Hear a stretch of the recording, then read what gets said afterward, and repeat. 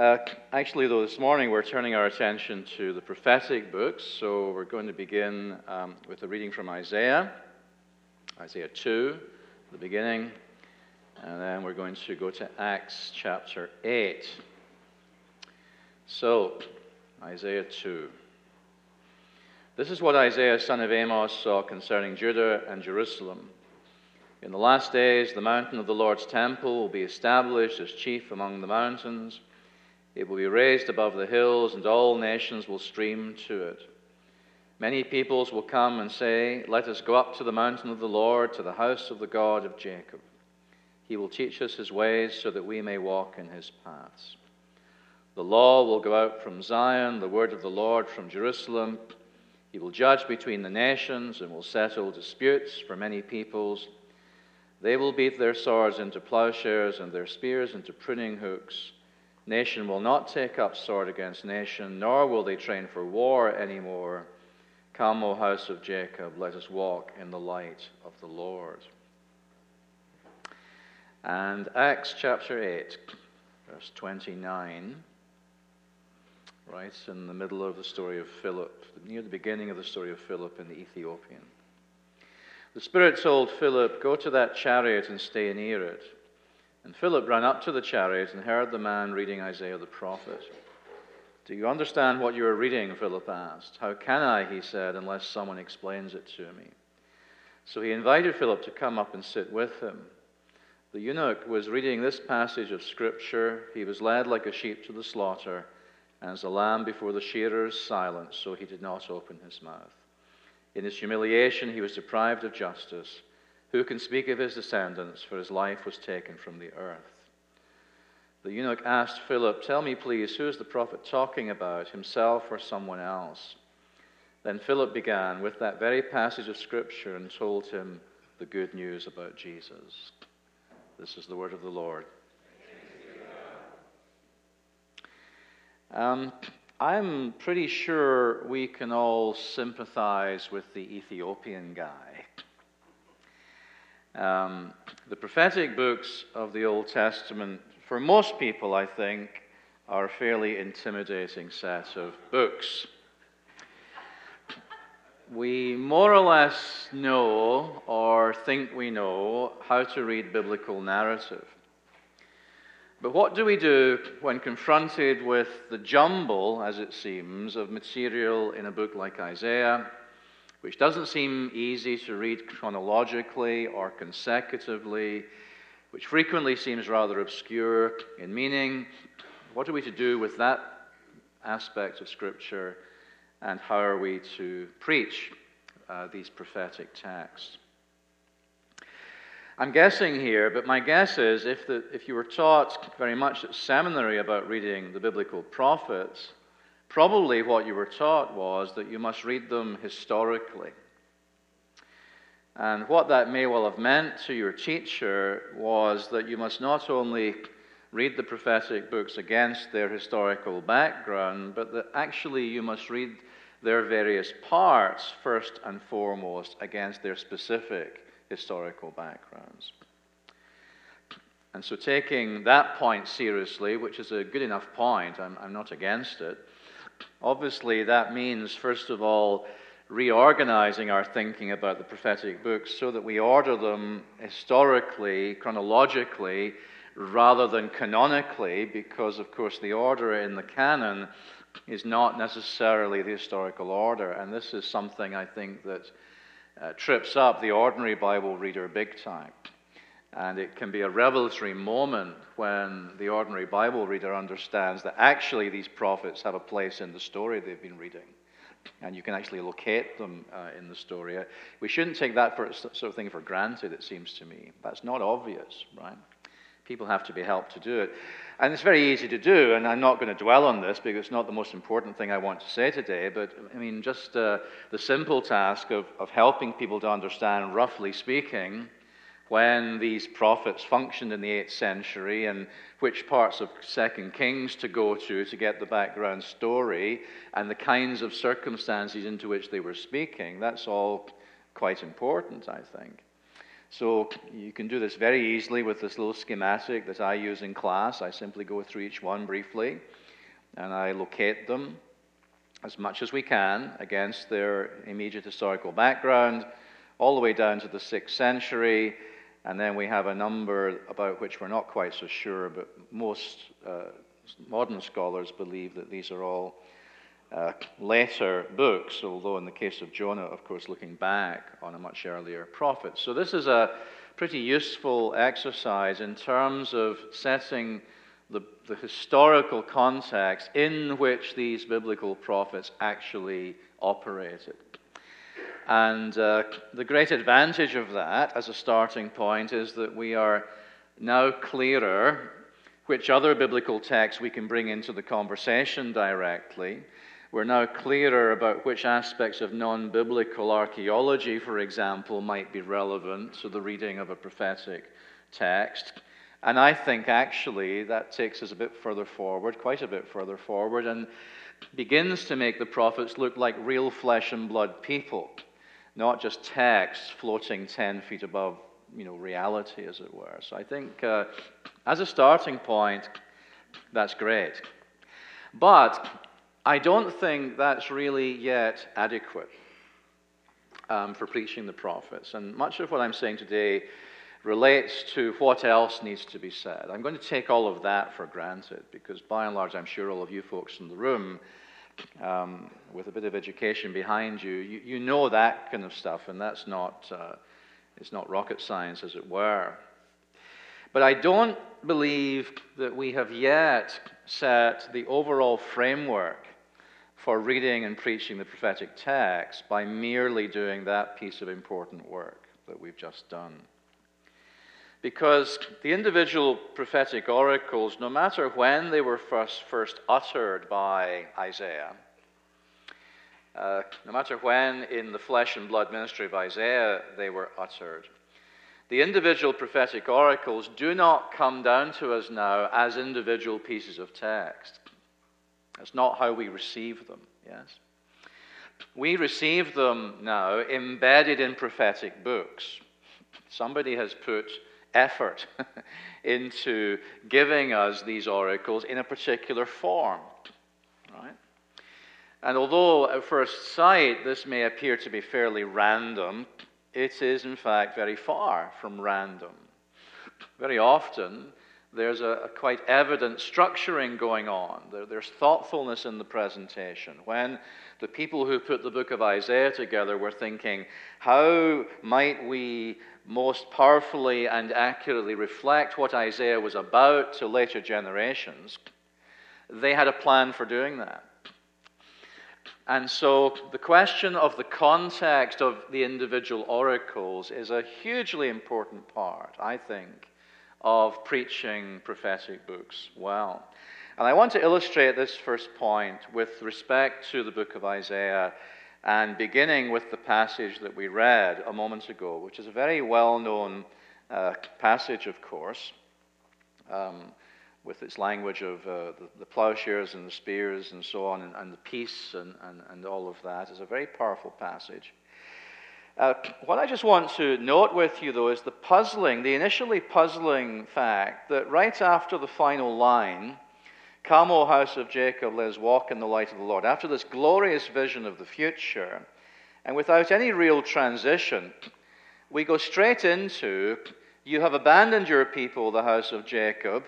They are full of superstitions from the east. They practice divination," and so on and so forth. And it seems a very abrupt transition. And it's the kind of thing that, as it were, throws the reader off initially. What is the relationship between these two passages? Surely it was not just that the scribes had space in the scroll, and they had this oracle, what the heck, we'll just chuck it in there. I mean, I don't imagine that's what happened, right? You've got to think there was a plan. So trying to grasp the larger structure of the parts of Isaiah, I think, is rather important for the preaching of the book of Isaiah. So, in search of structure, the first and most obvious thing to notice is the various headings in the book. Right at the beginning of chapter 2, in the passage we read, we get a bit of a hint that we are beginning a new section. This is what Isaiah, son of Amos, saw concerning Judah and Jerusalem. That's a heading over the chapters that follow. And we go on then until we get to chapter 13, verse 1, and we get a new heading, an oracle concerning Babylon that Isaiah, son of Amos, saw. And that's a signal that we're moving into a different part of the book. That second part of the book is going to be largely oracles against the foreign nations, right? So we have clearly demarcated sections of the book, and that's the first thing to notice. And then within each section, and I think this is where modern scholarship, more recent modern scholarship, has really done a lot of excellent work. I think it's then possible to see that within each section, there's a carefulness to how things have been organized. So, in Isaiah 2 through 12, just this section, which is where we're going to focus for our example, what we really have at the beginning and at the end of this section are two gloriously hopeful oracles. The first one we read. The second one, where chapter 12 comes to an end, we have a hymn of hope, another hymn of hope concerning Zion and the people of God. The glorious day when Israel will say, "Surely God is my salvation. I will trust and not be afraid. The Lord is my strength and my song. He has become my salvation." So we begin and we end with glorious oracles about the future of Zion. And this is really, in literary studies and in biblical studies, this is what is typically called an envelope construction. An envelope construction is where you begin and you end with something very similar or the same, and you invite the reader to read everything in between in the light of the beginning and the ending. Right? So here's a signal to us. What's the big picture here? The big picture is the glory of Zion. That's where this book of Isaiah is heading, right? That's where we are going. We have these envelope constructions, actually, not just in biblical literature, but actually in Christian liturgy. Just go back a week, and then a few more weeks behind that. And, of course, we have just been celebrating Lent. We recently came to the end of Lent. Just before Lent, we celebrated, many of us anyway, Shrove Tuesday, did we not? And at the other end of Lent, we celebrated Easter Sunday. Those are two ends of an envelope. They're two bookends, really. And we cannot understand the significance of Lent unless we understand that it lies between Shrove Tuesday and Easter Sunday. You see the point? Lent is not an end in itself, right? Lent is a period of time in between two celebratory moments. Lent is a difficult journey between 2 points of joyous celebration. So even liturgically, we have this kind of thing going on. And that analogy, I think, fits Isaiah 2 through 12 really well, because here too we find two bookends about glorious celebration, and in between we have a lot of material that's actually pretty dark. Okay? If you read Isaiah 2 through 12, you're going to find a lot of judgment oracles, because the glorious Zion is very far from the reality. Zion, as it is in the 8th century, is not at all like that vision of Zion that's being proclaimed. So now we have a gap between the ideal Zion and the real Zion, to pick up on Laura's language from last evening.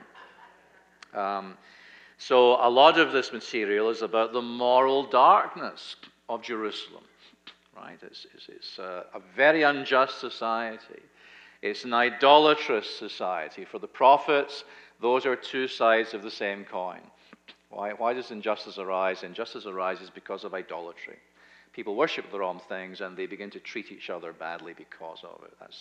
That's how it is, right? That's the world that we often live in. And Isaiah 2 through 12, a lot of the material looks forward to a day, the day of the Lord, when God's justice will deal with all of that stuff.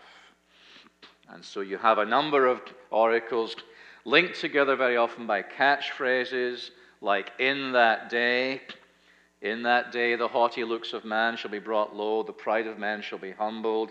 In that day people will throw away their idols before the terror of the Lord. It's a bit like a drum beat. There's a repeated refrain that just keeps you focused on the terrible nature of this day that's coming because things are so bad. So you get that immediately after this first oracle, this glorious oracle. You get in that day, in that day, in that day.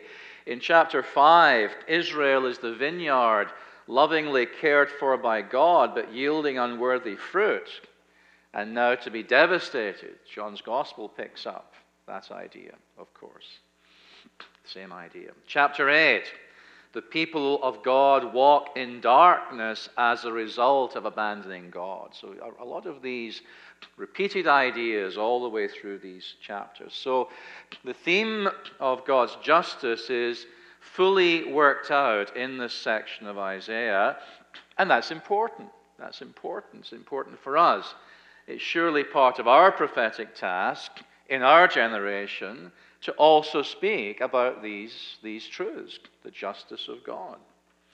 We don't live in a world that's less idolatrous, I think. We don't live in a world that's less unjust or less oppressive than Isaiah's world. Telling the truth about that is really, really important. It's important that the truth is proclaimed about the distance between the holy God and the world in which we live. At the same time, though, it is significant to notice the context in which these oracles of judgment are placed. The envelope actually gives you this right away. What's the context for these oracles of judgment? The context is one of hope. Right? That's the big picture. And it's not only within the envelope of the beginning and the end that we have hope in Isaiah 2 through 12. Interspersed throughout these chapters, we also find other oracles of hope. On the screen there, I know this is rather small, but I've tried to do this so you can see it schematically. If you come in one indent point from the outside envelope, you'll see there, noted just in green font, these various oracles of hope all the way through Isaiah 2 through 12. So the sequence of judgment oracles in chapters 2 through 4 ends with chapter 4, verse 2 through 6. In that day, so you've had in that day, bad stuff will happen. Chapter 4, in that day, the branch of the Lord will be beautiful and glorious, and so on. You see? So judgment for sure, but hope. At the end of chapter 8, the people of God thrust out into darkness, walking in darkness. But of course, in chapter 9, the people walking in darkness have seen a great light. Okay? Very famous passage, of course. We know that one well. In chapter 10, we're told that Israel's sins are going to result in the Assyrians coming and providing divine discipline for Israel, right? So the Assyrians are going to come, and when they come, we're told, it will be like the destruction of a mighty forest. Cut all the trees down. And then we're told a lot of things that help us deal with that. Because that by itself is just despair right there. That's just the black hole of despair. The Assyrians are coming. They're going to decimate this mighty forest. But, says Isaiah, the king of Assyria, remember people, he says, is not an autonomous being. The king of Assyria is an axe that lies in God's hands. And because the axe lies in God's hands, there can be hope after judgment. Right? It's because God is the one wielding the axe that there can be hope.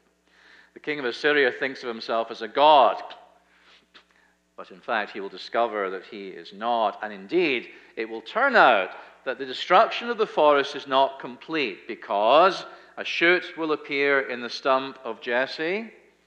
Christmas passage again. A king will emerge. With that king in place, everything will change.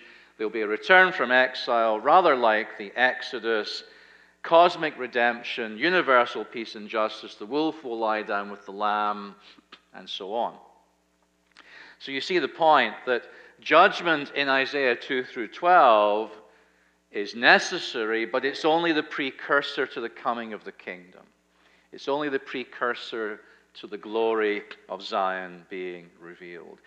And the significant thing about this, and I believe this to be biblical thinking overall right the way through, is that the judgment of God should really never lose connection with the hope that God gives us for this glorious future. That's how Isaiah 2 through 12 is structured so as never to allow judgment to escape from hope, as it were. Never becomes a self-standing thing. And I don't believe that we should ever preach in a way that allows those two things to actually escape from each other. Perhaps you would never dream of doing that, but some people dream of doing it, and some people do it. I well remember a trainee pastor in our church back in Scotland. He arrived in our church with a very interesting theory about the relationship between preaching and pastoral care. On Sunday morning, he said, you break the people down, and then from Monday to Saturday, you pick up the pastoral pieces.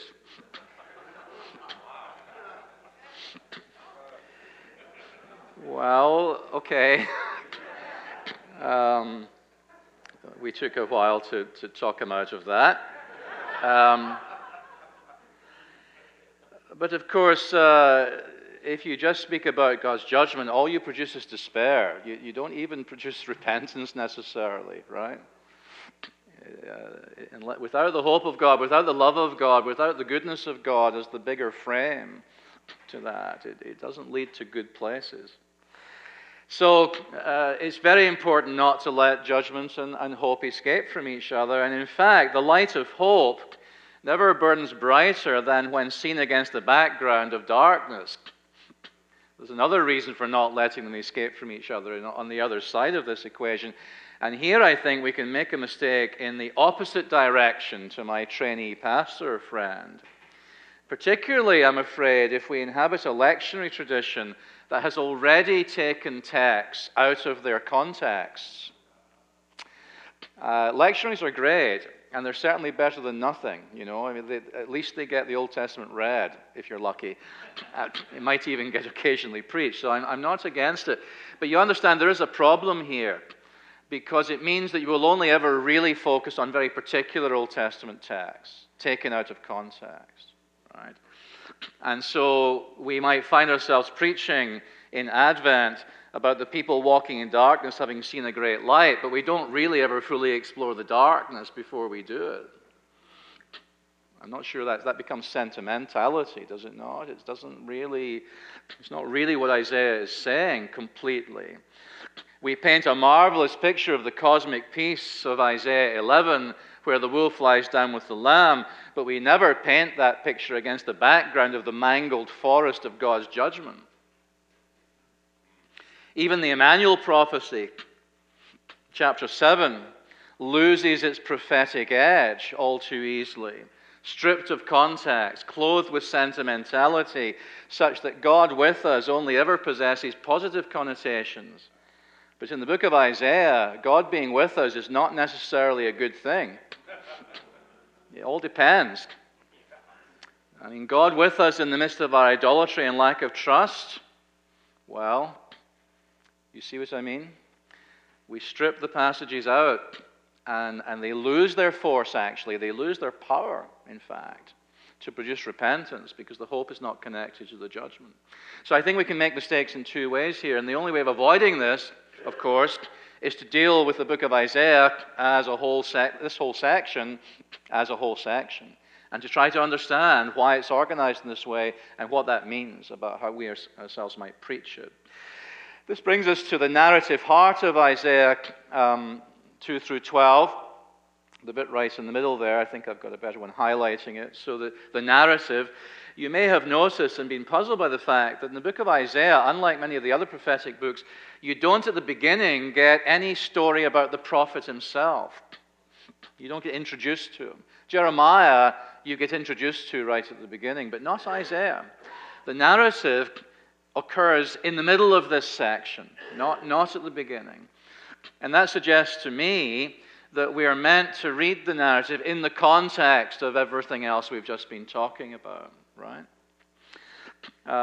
So that I think is fairly clearly an intentional move by those who put this book together.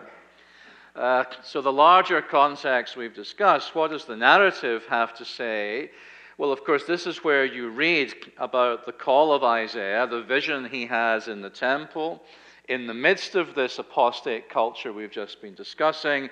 This is the moment when Isaiah first grasps the great truths we've just been talking about. So now we're seeing how this plays out in the narratives of Isaiah and King Ahaz. That's the context.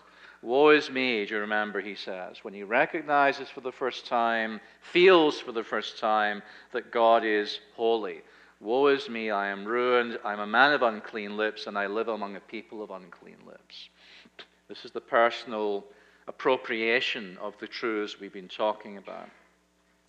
And Isaiah is sent then to proclaim that message to other people. But he's also told that actually in the short term, they're so stuck in their sinful ways that it won't really have much effect. And then you're shown how that's true because he goes to try persuade Ahaz. So you're given a little example of what the problem is going to be. King Ahaz is preparing for war. It's clear he's preparing for war rather than trusting in God. That becomes clear as you read the story. Ahaz refuses to trust God, and in the book of Isaiah, he is the picture of lack of trust, where Hezekiah, his son, is the picture of trust. If we were talking about the whole structure of Isaiah 1 through 39, right at the heart of that would be Ahaz and Hezekiah, as pictures of what trust and faith looks like. Because Ahaz will not trust, Isaiah prophesies that the Assyrian invader will not only attack northern Israel, but also Judah. And two of Isaiah's children are signs relating to these prophecies, She'ar Yashuv and Maher Shalal Hashbaz. Known to his friends probably just as Baz, I'm thinking.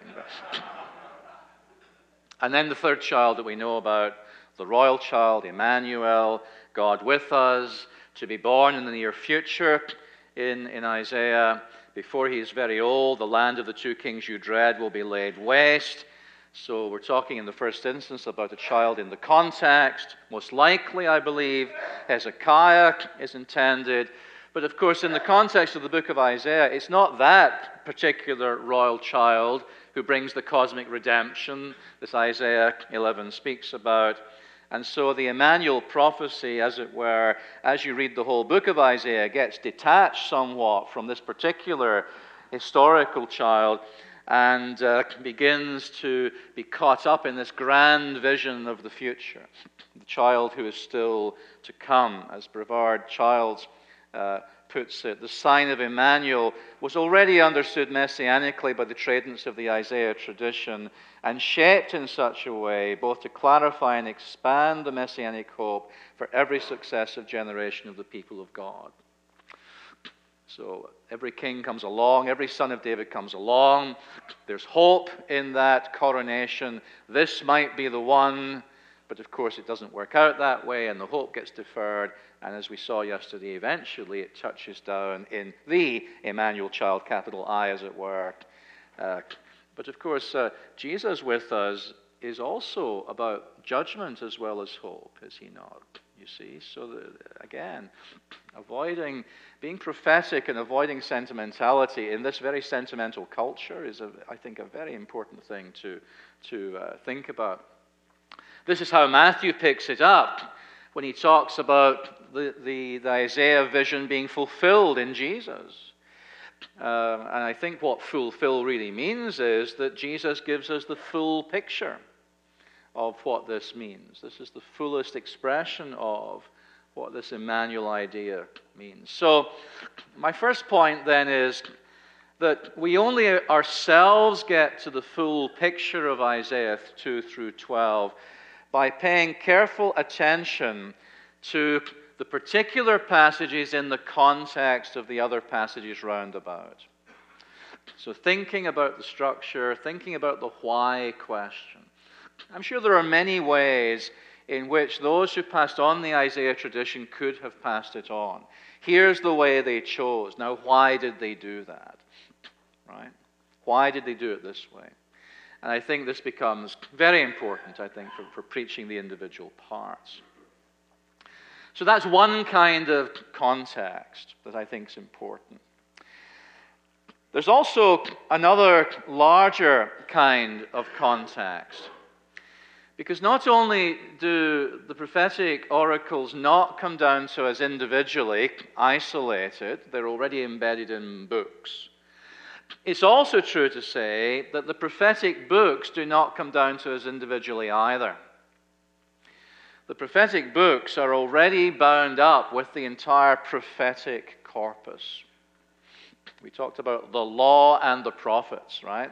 By the time we get to the New Testament, we already have something called the prophets. It's a corpus of literature. And we discover in this tradition that, in fact, as it was growing, there was a lot of cross-referencing even going on. You may have noticed this, that some prophetic books even borrow bits from other prophetic books, and you find the same oracle or the same narrative in different parts, because it was understood that they were growing together as the prophetic word of God. Even though they may have begun life in rather different situations, they are being treated together.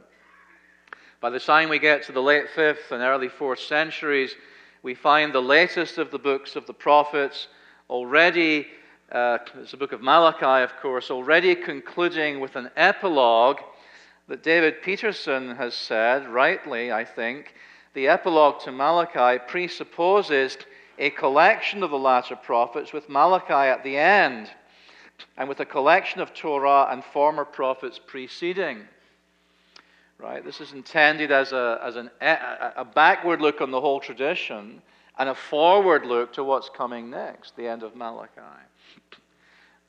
So it's not just the book of Malachi. The book of Malachi is already part of something much larger. Here's what Christopher Seitz has to say about this whole process by which the canon becomes the canon with respect to the law and the prophets. The individual prophets of the 3, Isaiah, Jeremiah, Ezekiel, and the 12, the minor prophets, are provided a history of prophecy in Joshua through Kings that locates their activity in time-specific contexts, yet also seeks to understand prophecy as a uniform and coordinated phenomenon, operating within the providential episodes of post-Mosaic leadership until the fall of Jerusalem and beyond. Prophecy and law, he says, are inseparable. Already, very early on in the post-exilic period. Later in the 4th century BC, Stephen Chapman draws attention to what he calls the persistent pairing of law and prophets as Scripture in other parts of Scripture. The books of Chronicles in particular, he says, the chronicler works with a canon of Scripture, very much like the one we know, the law and the prophets, he means, and he works with a conception of Scripture that we can recognize as that of the law and the prophets. And so by this point, the law and the prophets have reached relatively stable form. At the beginning of the 3rd century BC, it is the canonical collection of law and prophets that then begins to be translated into Greek in the Septuagint. So we already have the basis of our biblical canon in final form, really, in its final shape. And this is very evident, I think, when you look at the individual prophetic traditions, and you find that again and again, as in the narratives, they invite us to consider other texts while you're reading their text. There's this cross-referencing going on. That final quote from Stephen Chapman. What's the nature of this literature? It is a cumulatively expanding, intertextually referential body of normative communal religious writings. Now, that's a fine collection of long words. He just means it's all hanging together, folks. That's what he actually means. Now, this is very important for us to grasp because it implies already that the reading of individual passages within the context of one prophetic book is not all we need to be doing, right? It already implies we have to be thinking bigger than that. Even if we were to preach all the way through the book of Isaiah by itself, arguably we would not yet be doing what we need to do to help people understand Isaiah. That's the implication of this. Because Isaiah is already in conversation with Micah, for example. Right? So that's a very important thing to know. And I want to illustrate the importance of it by thinking about the minor prophets. So moving away from the three big ones. Daniel in this scenario is part of the writings, by the way. Many of you will know that. But if you wonder why Daniel is not on this list, it's because Daniel was not part of the prophets in the Jewish conception of things. So, the minor prophets, the smaller ones, Hosea, Amos, Nahum, those guys, obviously these are individual prophetic books, but in the Hebrew tradition, they are also regarded as one book because they all fit on one scroll. They're often referred to as the minor prophet scroll. So they're one book with 12 parts. They're not just 12 individual books. So the minor prophet's scroll, as you might expect, because of what we've been saying, they are ordered. There's an evident ordering. It's a conscious thing. The ordering is partly chronological. It's also partly thematic. Chronologically, we generally move from the 8th century down through, but thematically, you also see connections like this one. Sorry for the size of the font. Joel precedes Amos, and Joel 3:16 is very closely linked verbally to Amos chapter 1, verse 2. And you see that kind of thing going on all the time. You see it also in Amos referring to Edom just before you get to Obadiah. That's all about Edom. You see, so there's a conscious linking of these books. So this idea that we're dealing with one book as well as with 12 books obviously implies that we want to be conscious of that as we're dealing with individual books. Now, why is that important? Well, let me try and explain why it's important. I don't know if you've ever been tempted to do a preaching series on the book of Nahum. If you have, you will probably not have been contemplating a long series. The book is only 3 chapters long, although I have to tell you that in the Scotland of my youth, the brevity of a biblical book was not necessarily a reliable predictor of the length of a sermon series. Preachers who can preach 45-minute sermons on the phrase, "and Enoch was not," are perfectly capable of spending, 12 weeks in the book of Nahum.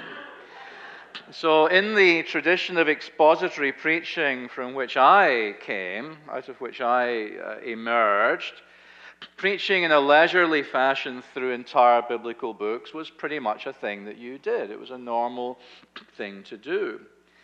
So the question in that tradition was not whether a book like Nahum should be preached. Everyone thought you should. It wasn't even the length of the series. That was a matter for negotiation, I guess. The question was, how should we preach it? How would you preach it? Because the problem, in a sense, that confronts the preacher is that the book of Nahum is a book of one theme. It's a theme grounded in a very specific period of history. The whole book, as the opening line indicates, is an oracle concerning the city of Nineveh, the capital city of the Assyrian Empire.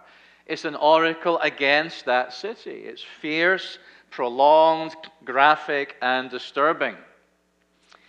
How may that message be generalized so as to apply to the church and the world in which we live? There's your challenge right away. The opening verses, I think, give us some help. If we read them carefully, the Lord is a jealous and avenging God. The Lord takes vengeance and is filled with wrath. The Lord takes vengeance on his foes and maintains his wrath against his enemies. The Lord is slow to anger, though, and great in power, but the Lord will not leave the guilty unpunished. The Lord is good and a refuge in times of trouble. Notice the balancing again there. You see that? Everything that God is, not just the one. So even in an oracle of judgment, you're being reminded of the justice and goodness of God, the slowness to anger. Notice, though, that the oracle against the individual city, Nineveh, is grounded then in the character of God who holds all nations accountable. So that's the first clue as to how we might approach this. It's not so much about Nineveh by itself, it's actually an example of a much larger biblical theme. So that's a bit of a clue. What's about to happen to Nineveh is only one instance of what ultimately happens to God's enemies if they will not turn and repent. But even so, the book of Nahum is clearly a book of unrelenting divine judgment. And one of the obvious questions that arises from this is, will an expository series in Nahum actually result in the preaching of the whole counsel of God when we consider that broadly? Are we, in fact, supposed to preach on Nahum without considering the rest of the counsel of God? This is where the significance of Nahum being embedded in a scroll with other books around about it becomes very important, right? Because consider the larger context of the book of Nahum. Just beforehand, we have read the last few verses of the book of Micah. If we're reading it as one book, anyway, that's what we've done. We've just read the end of Micah. What does the end of the book of Micah have to say? Who is a God like you, who pardons sin and forgives the transgression of the remnant of his inheritance? You do not stay angry forever, but delight to show mercy. You will have compassion on us. You will tread our sins underfoot and hurl all our iniquities into the depths of the sea. You will be true to Jacob and show mercy to Abraham as you pledged on oath to our fathers long ago. God delights to show mercy, says the end of Micah. I sometimes challenge my students to find any text that tells us that God delights in bringing justice on people. This is the heart of God, right? God delights in showing mercy. That's who God is. God is the God who hurls our iniquities into the depths of the sea. So this is the God that Nahum is talking about. This is where we've just come from, right? That immediately contextualizes Nahum. Helps you with the larger context. And then what about the prophetic book that you read immediately after Nahum? And this is where you begin to see very clearly that the ordering of our books is not coincidental or accidental. Which book follows Nahum? It's the book of Jonah, is it not?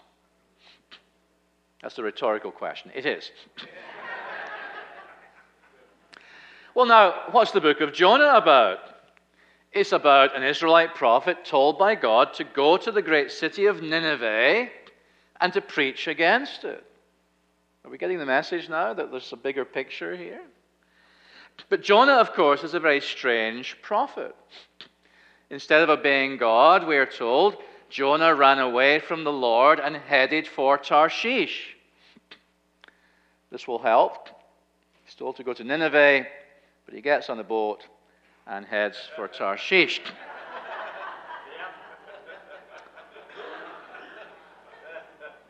That's just about as far away as you can get.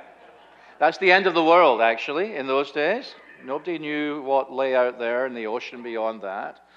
So southern Spain is the end of the world, the ends of the earth. That's how desperate Jonah was not to go and preach in Nineveh. Right? So the same city that Nahum is talking about. Jonah's told to go, and he doesn't want to go. The extent of his avoidance is revealed by the way that chapter 1 of the book develops, and the Hebrew here gets the thing in a way that the English translations very often don't.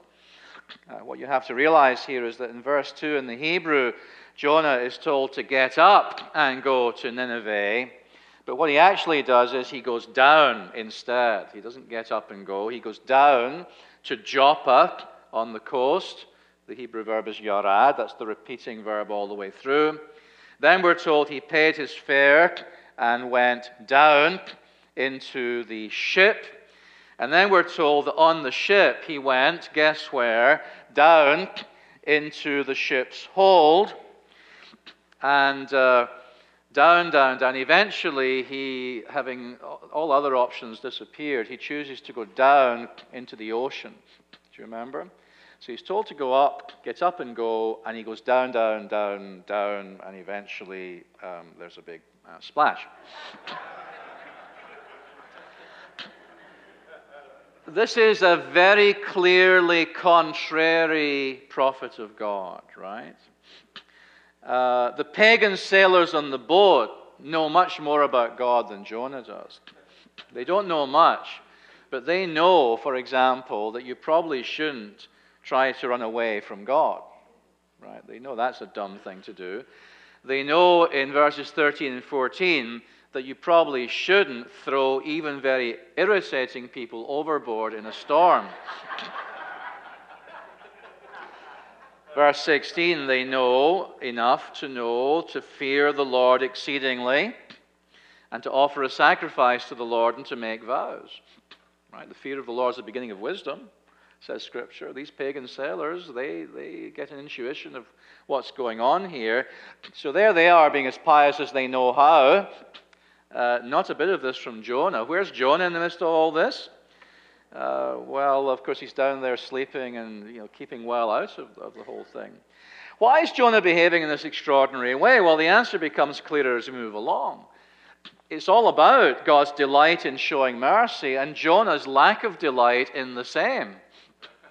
That's exactly. It's really exegeting the end of the book of Micah and challenging us about the true meaning of the book of Nahum. Right? These three books together are preaching to us all together. In chapter 2, we find Jonah down, you remember, in the great fish that has miraculously shown up to rescue him from his watery grave.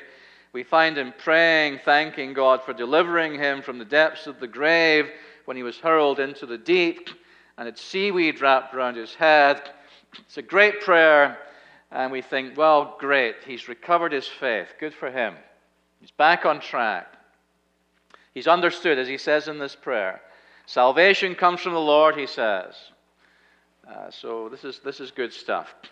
The great fish spits him up onto dry land.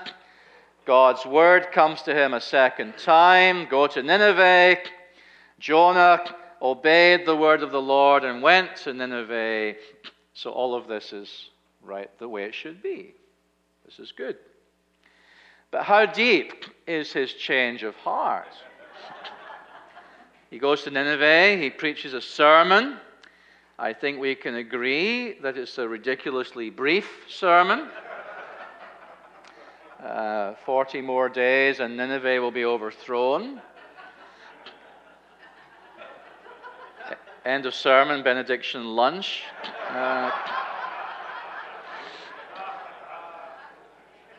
Jonah is very enthusiastic about the salvation of the Lord when he's the one who's in trouble. He's not so enthusiastic when it's the Assyrians who are in trouble. And this unflattering portrait of Jonah is borne out in chapter 4. Jonah's unremarkable sermon gets a response beyond the average preacher's wildest dreams. The entire city is seized with a fever for immediate repentance, from the king down to the cows. You remember? Cosmic repentance. Unbelievable repentance. And what is Jonah's reaction? Jonah, we're told, was greatly displeased and became angry.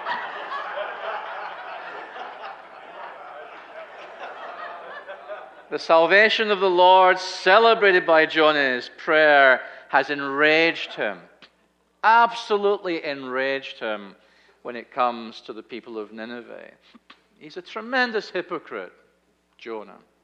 He prays well, beautiful prayers, but he doesn't live his prayer. So it's no wonder, as one commentator has said, that it's immediately after Jonah shouts, salvation comes from the Lord, that the great fish throws up.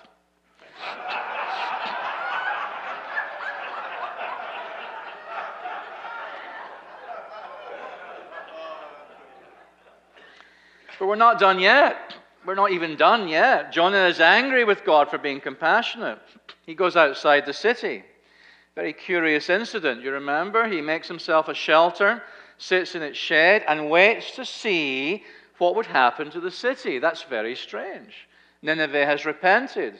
Jonah knows what's going to happen to the city. That's why he's angry. So what's he doing out here waiting to see? And what's this business with the shade or the shelter?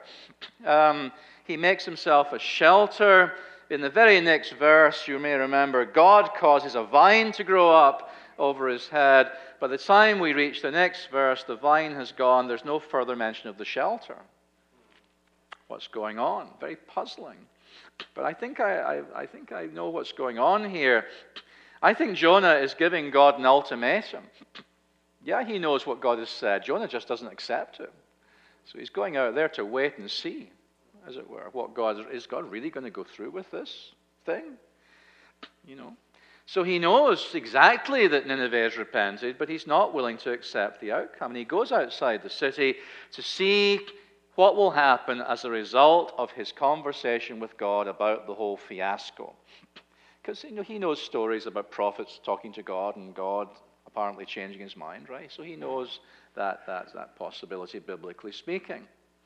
I think he's saying, it's either them or me, God.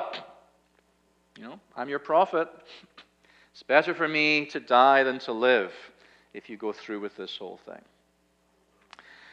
So that's part of what's going on. The shelter, well, I just think that Jonah is not a very good shelter builder. We're told that without the vine, the sun blazed on Jonah's head so that he grew faint, even though he has a shelter. So the shelter's not doing a great job. And that's pretty much par for the course with Jonah. Jonah is not very good at self-protection, generally speaking, in this story. It's not surprising that his rather pathetic attempt at the shelter should also fail. So where are we by the end of this very powerful story? Well, the prophet Jonah, we discover, is mainly an obstacle to God's plans. Even though God uses him still to fulfill his plans, Jonah comes across as a far less sympathetic figure in this book than any of the other figures, including the Assyrian king. By the end of the book, the pagan sailors have found God, it seems. The people of Nineveh have found God. Jonah, you could say the cows have found God if you wanted to. Jonah is the only creature in the whole book who by the end has not repented. In retrospect, you realize that this was the missing element even in the prayer in chapter 2. What was required was a prayer of repentance, actually. What we got was a prayer of thanksgiving, which is not quite the same thing. It's a bit of an apology without a repentance, right? And so the whole portrait here is of a people of God who, unlike God, do not delight in mercy. The kind of people who might well cheer Nahum along, as it were. And really want that to be the outcome, not to be an opportunity for repentance, right? And that's how Jonah is portrayed. And so you see the importance in this case of reading Nahum in the context of Micah and of Jonah to get the fully orbed picture of what's going on in the prophetic book and the dangers involved in just preaching the bits or even just preaching the whole book. It's just not enough yet. The whole context is very important. And that leads me just to a very few closing comments before our break. Because, of course, for Christians dealing with the whole canon of Scripture now, the whole context for our reading is the whole thing. So it's not just the prophetic corpus, it's the whole thing. And I've said before that my profound belief that when we really engage with the Old Testament, a whole bunch of things become clearer about the New Testament and deeper and richer. So let me just give you one example of how this works. We're reading here of a God who seeks the lost in Nineveh or wherever, a God who prefers redemption to judgment, even if his own people prefer the opposite. Major themes in the Jonah story, in the prophets. Major themes, obviously, in the Gospels, very obvious ways. But also in the book of Acts. Acts chapter 10, we read the story Here we are, the story of the conversion of the Roman centurion Cornelius. Do you remember Cornelius? Cornelius lives in Caesarea, a devout and God-fearing man. He has a vision, of course, which tells him to seek out the Apostle Peter. Peter's having a vision at the same time. You remember he has the vision of all those animals, and this leads to a meeting between Peter and Cornelius. The Holy Spirit falls on all the Gentiles present. They are baptized because Peter has come to understand the missional heart of God. And he changes his mind on some key points, and that's what enables this tremendous conversion experience. Peter responds very differently from Jonah, in other words, in his response to God.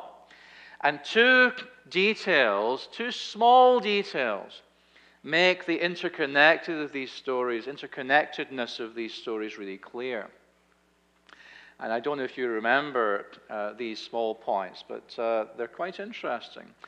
Where is Peter when Cornelius summons him to Caesarea? Do you remember? He's in Joppa. Isn't that a curious coincidence that you have a story thematically so similar, and you also have Joppa at the center? Joppa is the point of departure in both stories. It's the starting point of Jonah's journey away from the Gentiles. It's the starting point of Peter's journey toward the Gentiles. Coincidence? I think not. I think the New Testament authors are always looking for these connections. They're always looking to draw attention to these kinds of connections. And secondly, do you remember Simon Peter's full name in the Gospels? In Matthew's Gospel, usually it's Simon, son of John. In Matthew 16, just after Peter confesses that Jesus is the Christ, Jesus refers to him on this one occasion as Simon, son of Jonah. Peter, from the family of Jonah, who comes from Joppa to preach to the Gentiles. He does what a prophet should do. Jonah does the opposite. You see how the fullness of that picture comes out as we see these connections. So just to sum everything up and conclude, the prophetic oracles individually are great. Reading them against their historical background connects us to people back then who in many ways were just like us, and God's word to those people in those particular moments. So I'm by no means against the idea of preaching the individual oracles with attention to historical context. All I'm saying is there's more than historical context. There's literary context. There's context in the section of the book. There's context in the book. There's context in the prophetic corpus. And there's context in the whole of Scripture. And it seems to me that really reaching the depths of our prophetic literature requires that we consider all of that and don't get narrowed down, really. That's my big idea for the first part of the morning. Thanks.